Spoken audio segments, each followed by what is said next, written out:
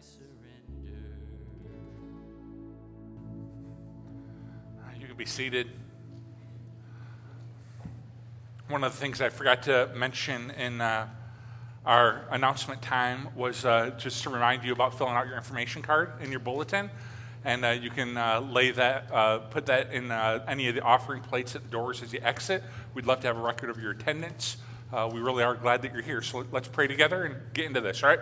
Heavenly Father, we thank you for Jesus. We thank you for faith. I think even more than any other time I can really remember, it's really vital that your people kind of walk in and have faith. And so we want to do that, and we want to do that well in this culture. We want to be examples of what a faithful life looks like. It's in the name of Jesus that we pray. Amen. Let me kind of start out by asking you maybe kind of a heavy question for July 4th weekend, but what is it that makes a life meaningful?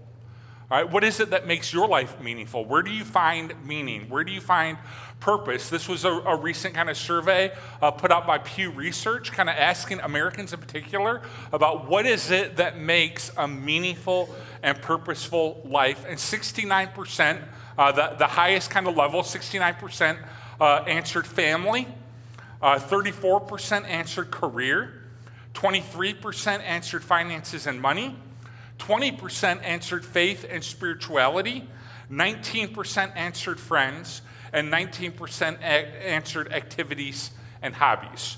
So what is it that makes a meaningful and purposeful life? I think it's an interesting question. We tend to think a lot about meaning and purpose, and I think a lot of times it's even in the back of our head. We're not even intentionally thinking about it, but we think a lot about meaning and purpose, but we don't often think a lot about threats to our meaning and threats to our purpose. Consider money, for example. Money is a primary mission and purpose. Earning more and more money might go well for a while, and then a global recession hits, double-digit inflation, $16 a gallon gas, right? All these things happen, right? And all of a sudden, money as a mission and purpose isn't running so hot, right?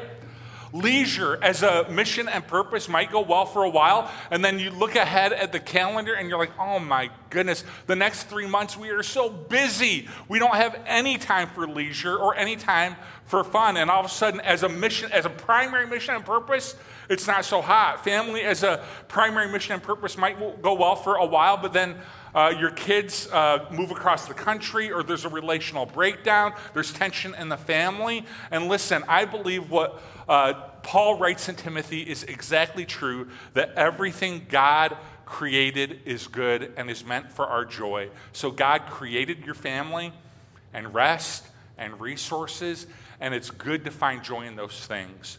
But for our primary purpose and our primary mission, I think we want something that is a little more threat-free, something that's a little more stable in that way, so that when the storms of life come that we were singing about earlier a couple songs ago, when the storms of life come, our mission and our purpose remains the same. And I think Christianity, we're going to talk about this a little bit today, Christianity and faith offers this. It offers a threat-free mission and purpose that the storms of life cannot touch. Here's what the scripture says. I want to show you a variety of scriptures here just to start thinking about what the Bible says about mission and purpose. Ephesians 2:10, we are his workmanship, created in Christ Jesus to do good works, which God prepared beforehand that we should walk in them. 1 Peter 2:9, but you are a chosen race, a royal priesthood, a holy nation, a people for his own possession, that you may proclaim the excellencies of him who called you out of darkness into his marvelous light. 1 Corinthians 10:31, so whether you eat or drink, whatever you do, do it all for the glory of God.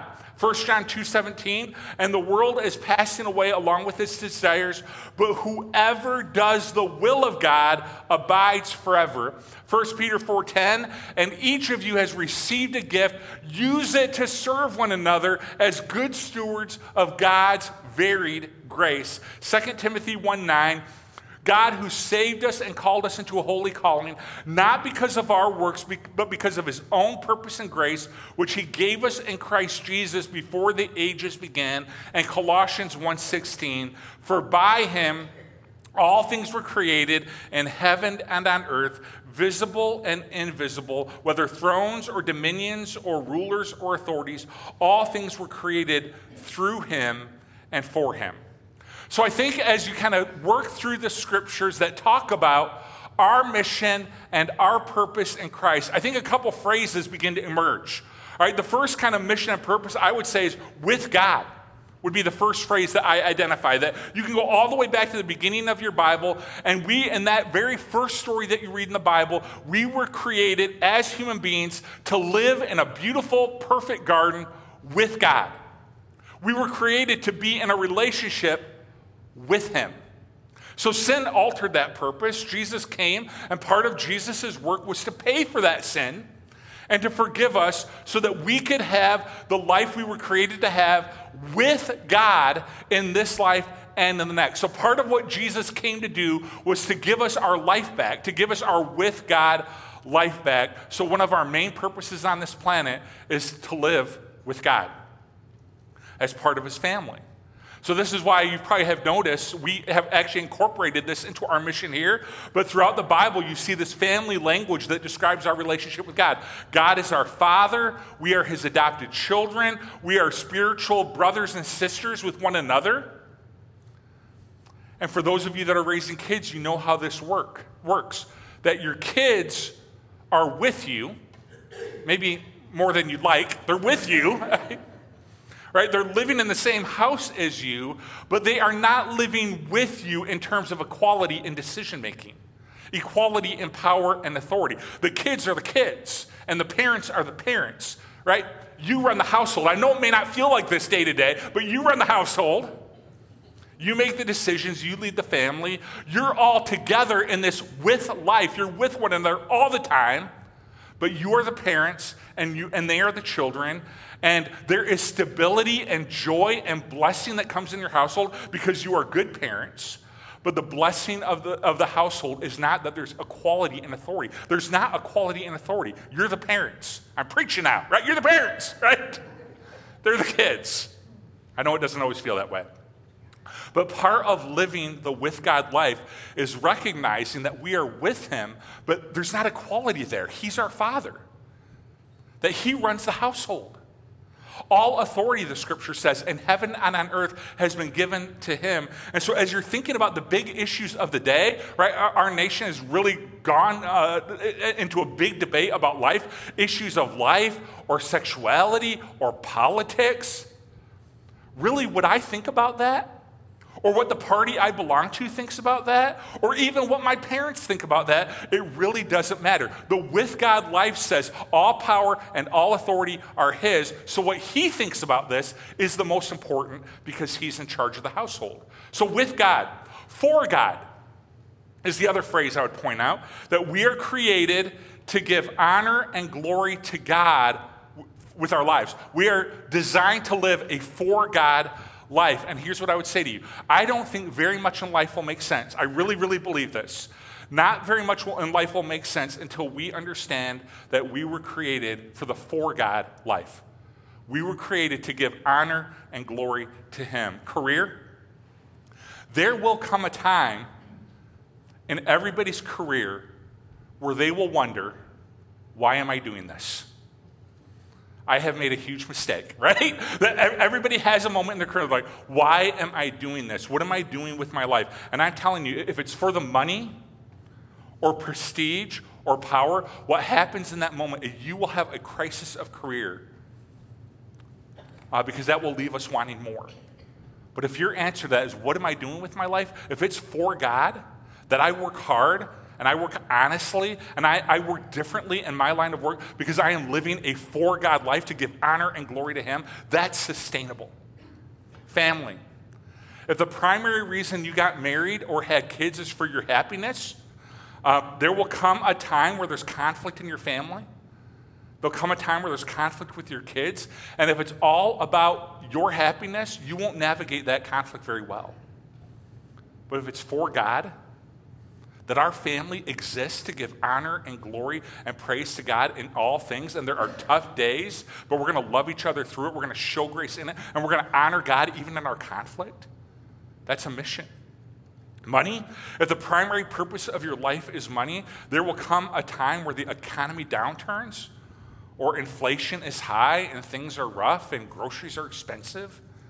And all of a sudden, you don't know how to live out your main and chief purpose anymore. But if your purpose is for God, then whatever money you have or whatever money you don't have, whatever the economic climate, you can still live on purpose and with a purpose for God. Last one is that we are created by God. Right? And it's true that you were created by God for a purpose. I hope you understand this. That you have gifts, you have abilities, you have passions that were given to you by God. And so we seek to serve him and honor him with those abilities because they're from him.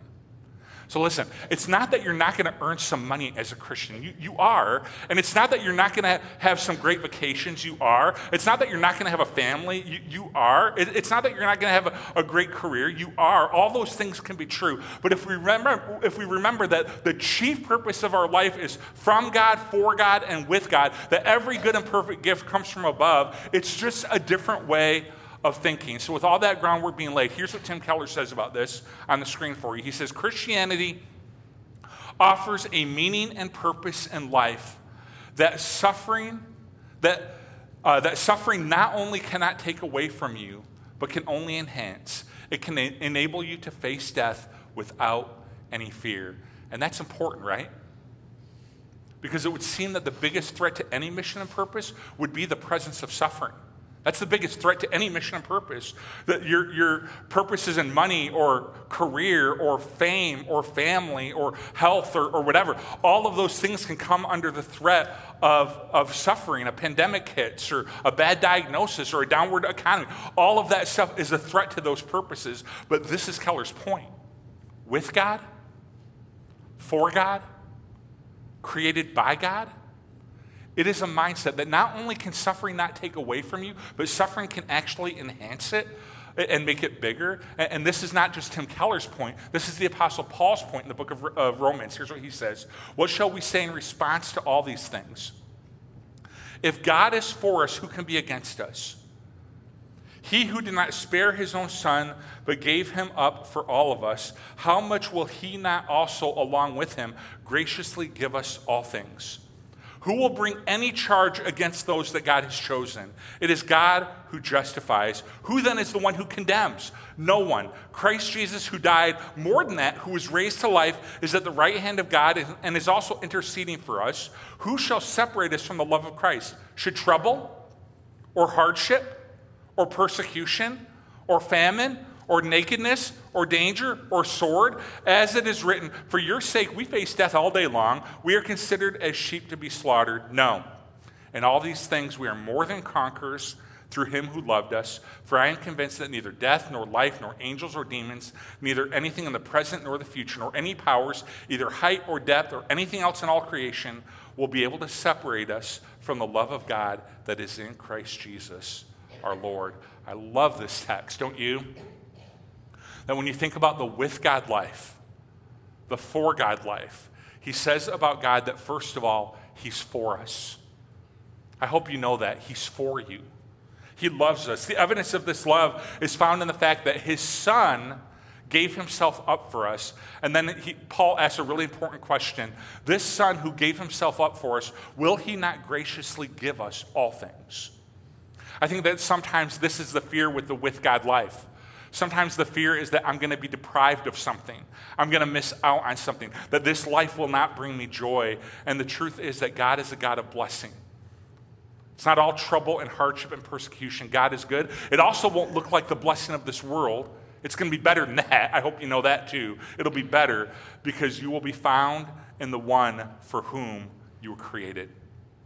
So I love the questions of this text.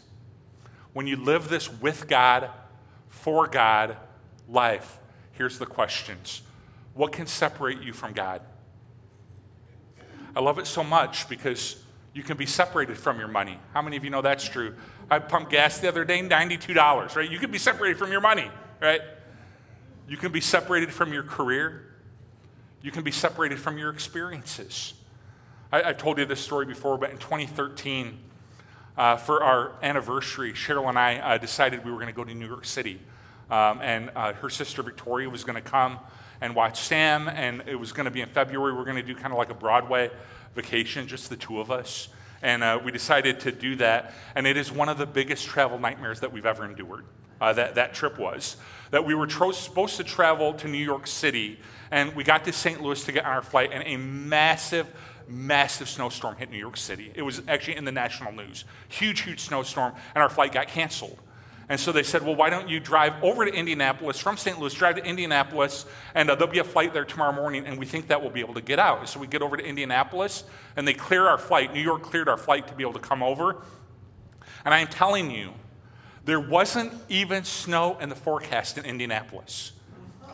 We got onto the plane, and a freak thing, it just started snowing, like really hard. And we're boarded on the plane. We're sitting on our seat. We're grateful that we're going to be able to fly out. And all of a sudden, the captain comes up. He said, "I can't take off in this. I'm sorry. You're going to have to deboard." And so we got off and we're like, this trip was only 3 days to begin with. We're already on day 2. We're not going to get out to day 3. We canceled the trip and decided to not do it. We went to a steakhouse in Indianapolis, and then we drove up to Michigan to watch Michigan State lose a basketball game in spectacular fashion. Best anniversary ever, right? Right? You can be separated from stuff like that. You can be separated from your experiences. Some of you, a lot of pain around it. You can be separated from family. You can be separated from money. You can be separated from your net worth. He's asking, who can separate you from God? Having our purpose in life in temporary things, we can be separated from them. But who can separate you from your God? No one. Can charge. Right? Paul knew about being charged. I told you this story a couple weeks ago, but before Paul was a church planter, he was a church persecutor. And he was on the road to Damascus one day, and Jesus kind of supernaturally showed up to him, and he ended up giving his life. He said, "Paul, I'm calling you to be a Christian." And Paul's like, "Done. I'm in."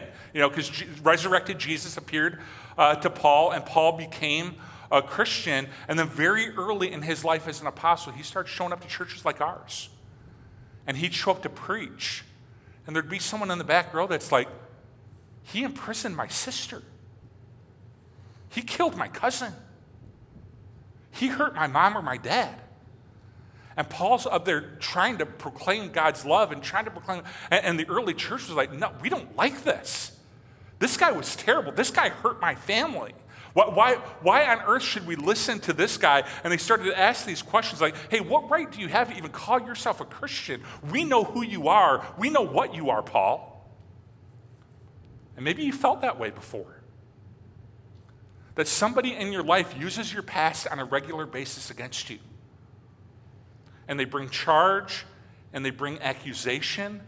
And a lot of times when that happens, a lot of times you just kind of want to run and hide from God and from others, because the weight of your past bears so heavy on your soul. And Paul says, well, who can bring a charge against you? He says, here's what Paul reminded himself of when people did this to him. He said, it's God who justifies.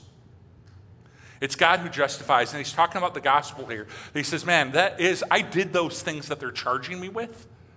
I did hurt your cousin. I did imprison your sister. I did oversee the execution of your law. Paul said, I did those things, but God justifies. And he's reminding them of the good news of the gospel. That Jesus came and he lived a perfect life and he went to the cross and he forgives our sin so that we can be made right with God in this life and the next. And Paul says, I am justified by God. Who can bring a charge against me? I'm forgiven. And we want to remember that for ourselves, right? We want to remember that for ourselves, that who can bring a charge against you? You may remember your past, and you may remember your former sins, and the weight of that may bear really heavy on you, and you need to know that in Christ you are forgiven. We want to remember that for ourselves, and we also want to remember that in how we treat others. Jesus is the great grace shower, but you know what Satan's called? The great accuser. Who do we wish to be more like? The grace giver or the accuser? Right? And so in the way that we treat other people, we want to remember the gospel for ourselves, but we want to remember the gospel for them as well. That in Christ they can be forgiven. So we don't want to be like the people that were accusing Paul and not letting him into the church family because of a previous sin that he committed when that sin was forgiven on the cross. So he said, can any charge come against you? No. Can condemnation come? All right, this is a similar idea of making a charge, but it's a little bit different. Anyone can make a charge or accusation against you. Anybody can. But the idea of condemnation is that you are placing yourself in the judge's seat and you are condemning a person from God. You say, man, there is no way God would love you or give his son for you, or there's no way Jesus would die for you. You cannot have the with God life. That's condemnation. Charges, hey, I know who you are. I know what you did. Condemnation is, no, there's no chance for you.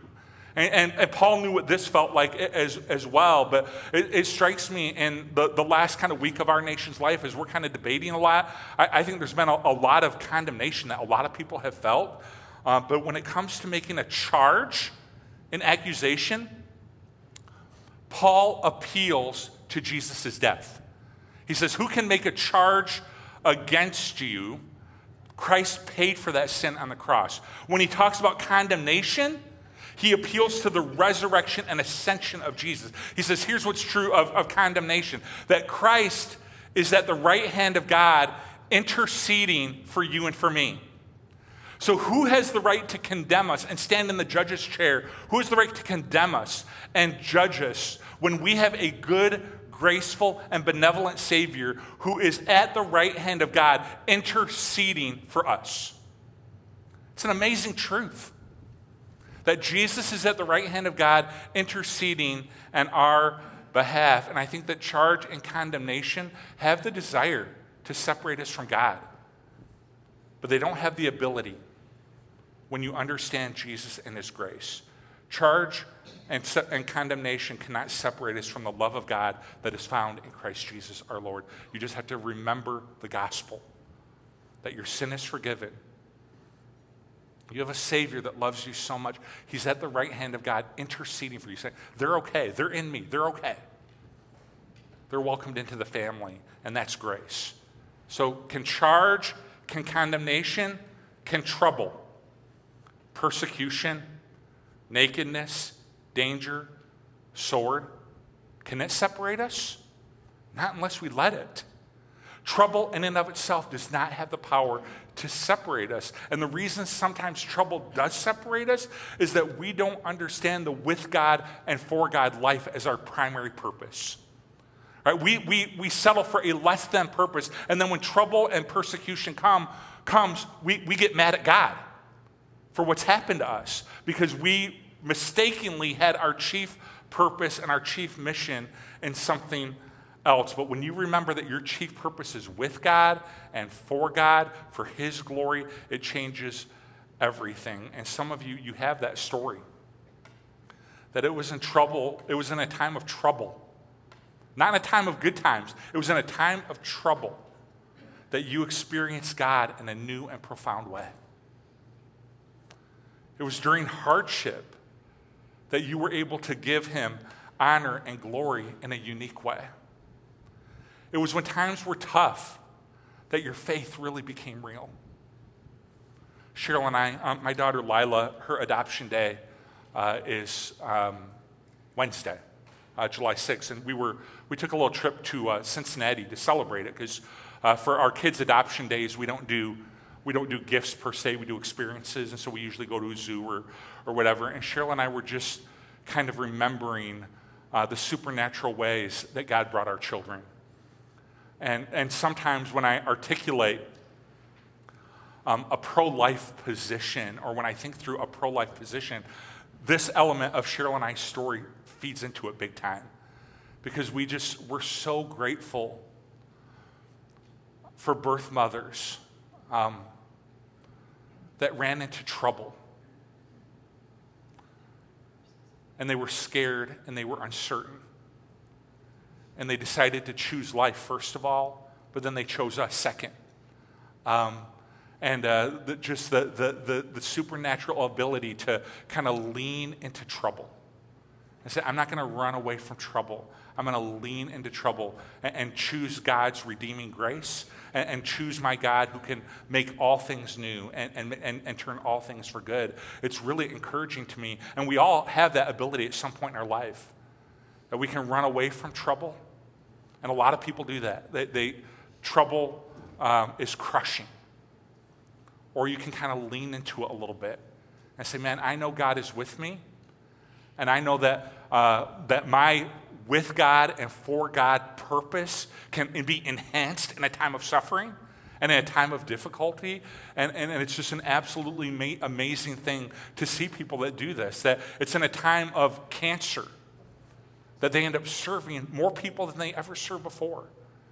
It's in a time of unemployment that their testimony becomes more encouraging than their testimony ever was before.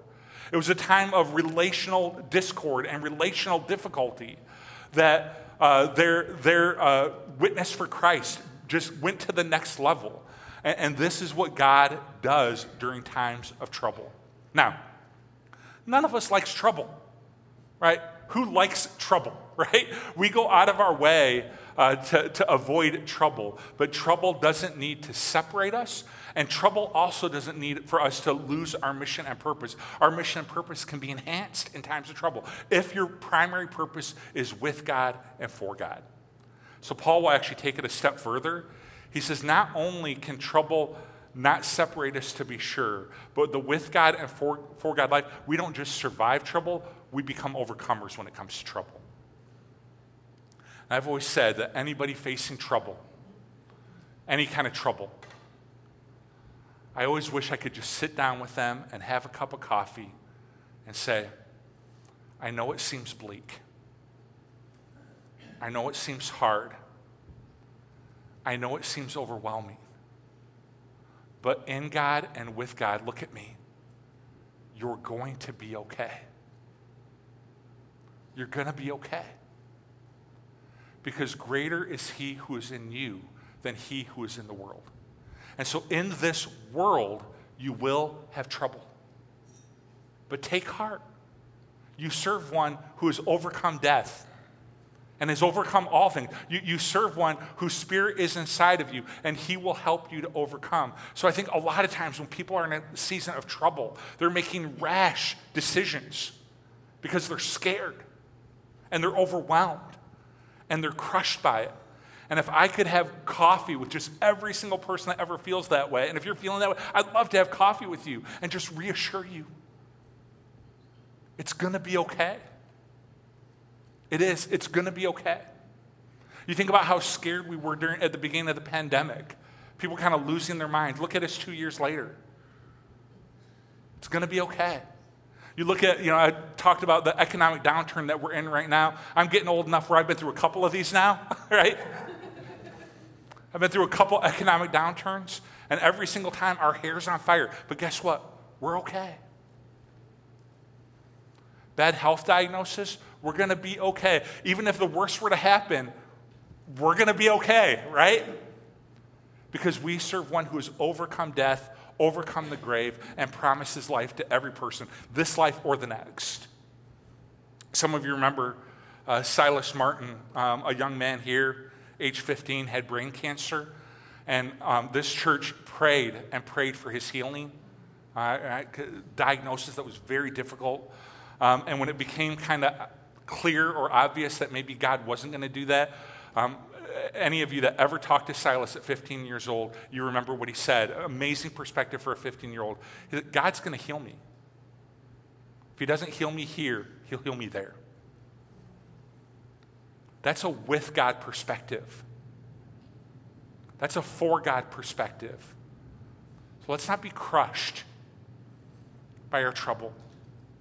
Let's not be overwhelmed by our trouble. Let's be overwhelmed by our God who conquers and makes things new and gives new life. And to remember, there is no condemnation in Christ. There is no charge in Christ. There is no overwhelming trouble in Christ. It's not that trouble doesn't come. It's there's no overwhelming trouble in Christ. Because of the power of his resurrection and the power of his grace, we can overcome. Let me pray for you. Heavenly Father, we thank you for Jesus. We thank you for his grace.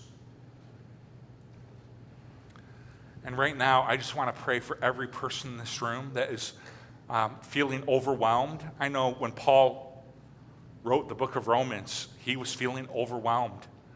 Anybody feeling overwhelmed and crushed by sorrow or difficulty or heartache, that we would not become separated from you over that, that we would lean into it, and we would choose life in you. And that we would see this trouble, whatever it is right now, as an opportunity to give honor and glory and praise to your name, to not run away from it, but to lean into it and really leverage it for your glory. What can separate us from your love? Can charge? No. Can condemnation? No. Can trouble? No. No, in all these things we are more than conquerors through you, Jesus, who loved us. And I too, like Paul, am convinced that neither death nor life, neither angels nor demons, neither the present nor the future, nor any other powers, neither height nor depth or anything else in creation will be able to separate us from the love, from your love that is found in Christ Jesus our Lord. May it be true for us.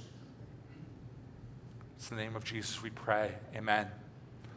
We're going to right now remember this kind of moment in history, the death, burial, and resurrection of Jesus. And we're going to be reminded that in Christ, there is no charge, there is no condemnation. Sins are forgiven in Christ, but also he didn't stay dead. He resurrected from the dead, and so in him there is an overcoming power. You are an overcomer in Christ. And we're going to remember both those things. So our servers are going to pass out communion, and it's just an opportunity for you to thank God for his grace and thank God for his power. And then I'll come back up on the stage and we'll receive communion together as a church family.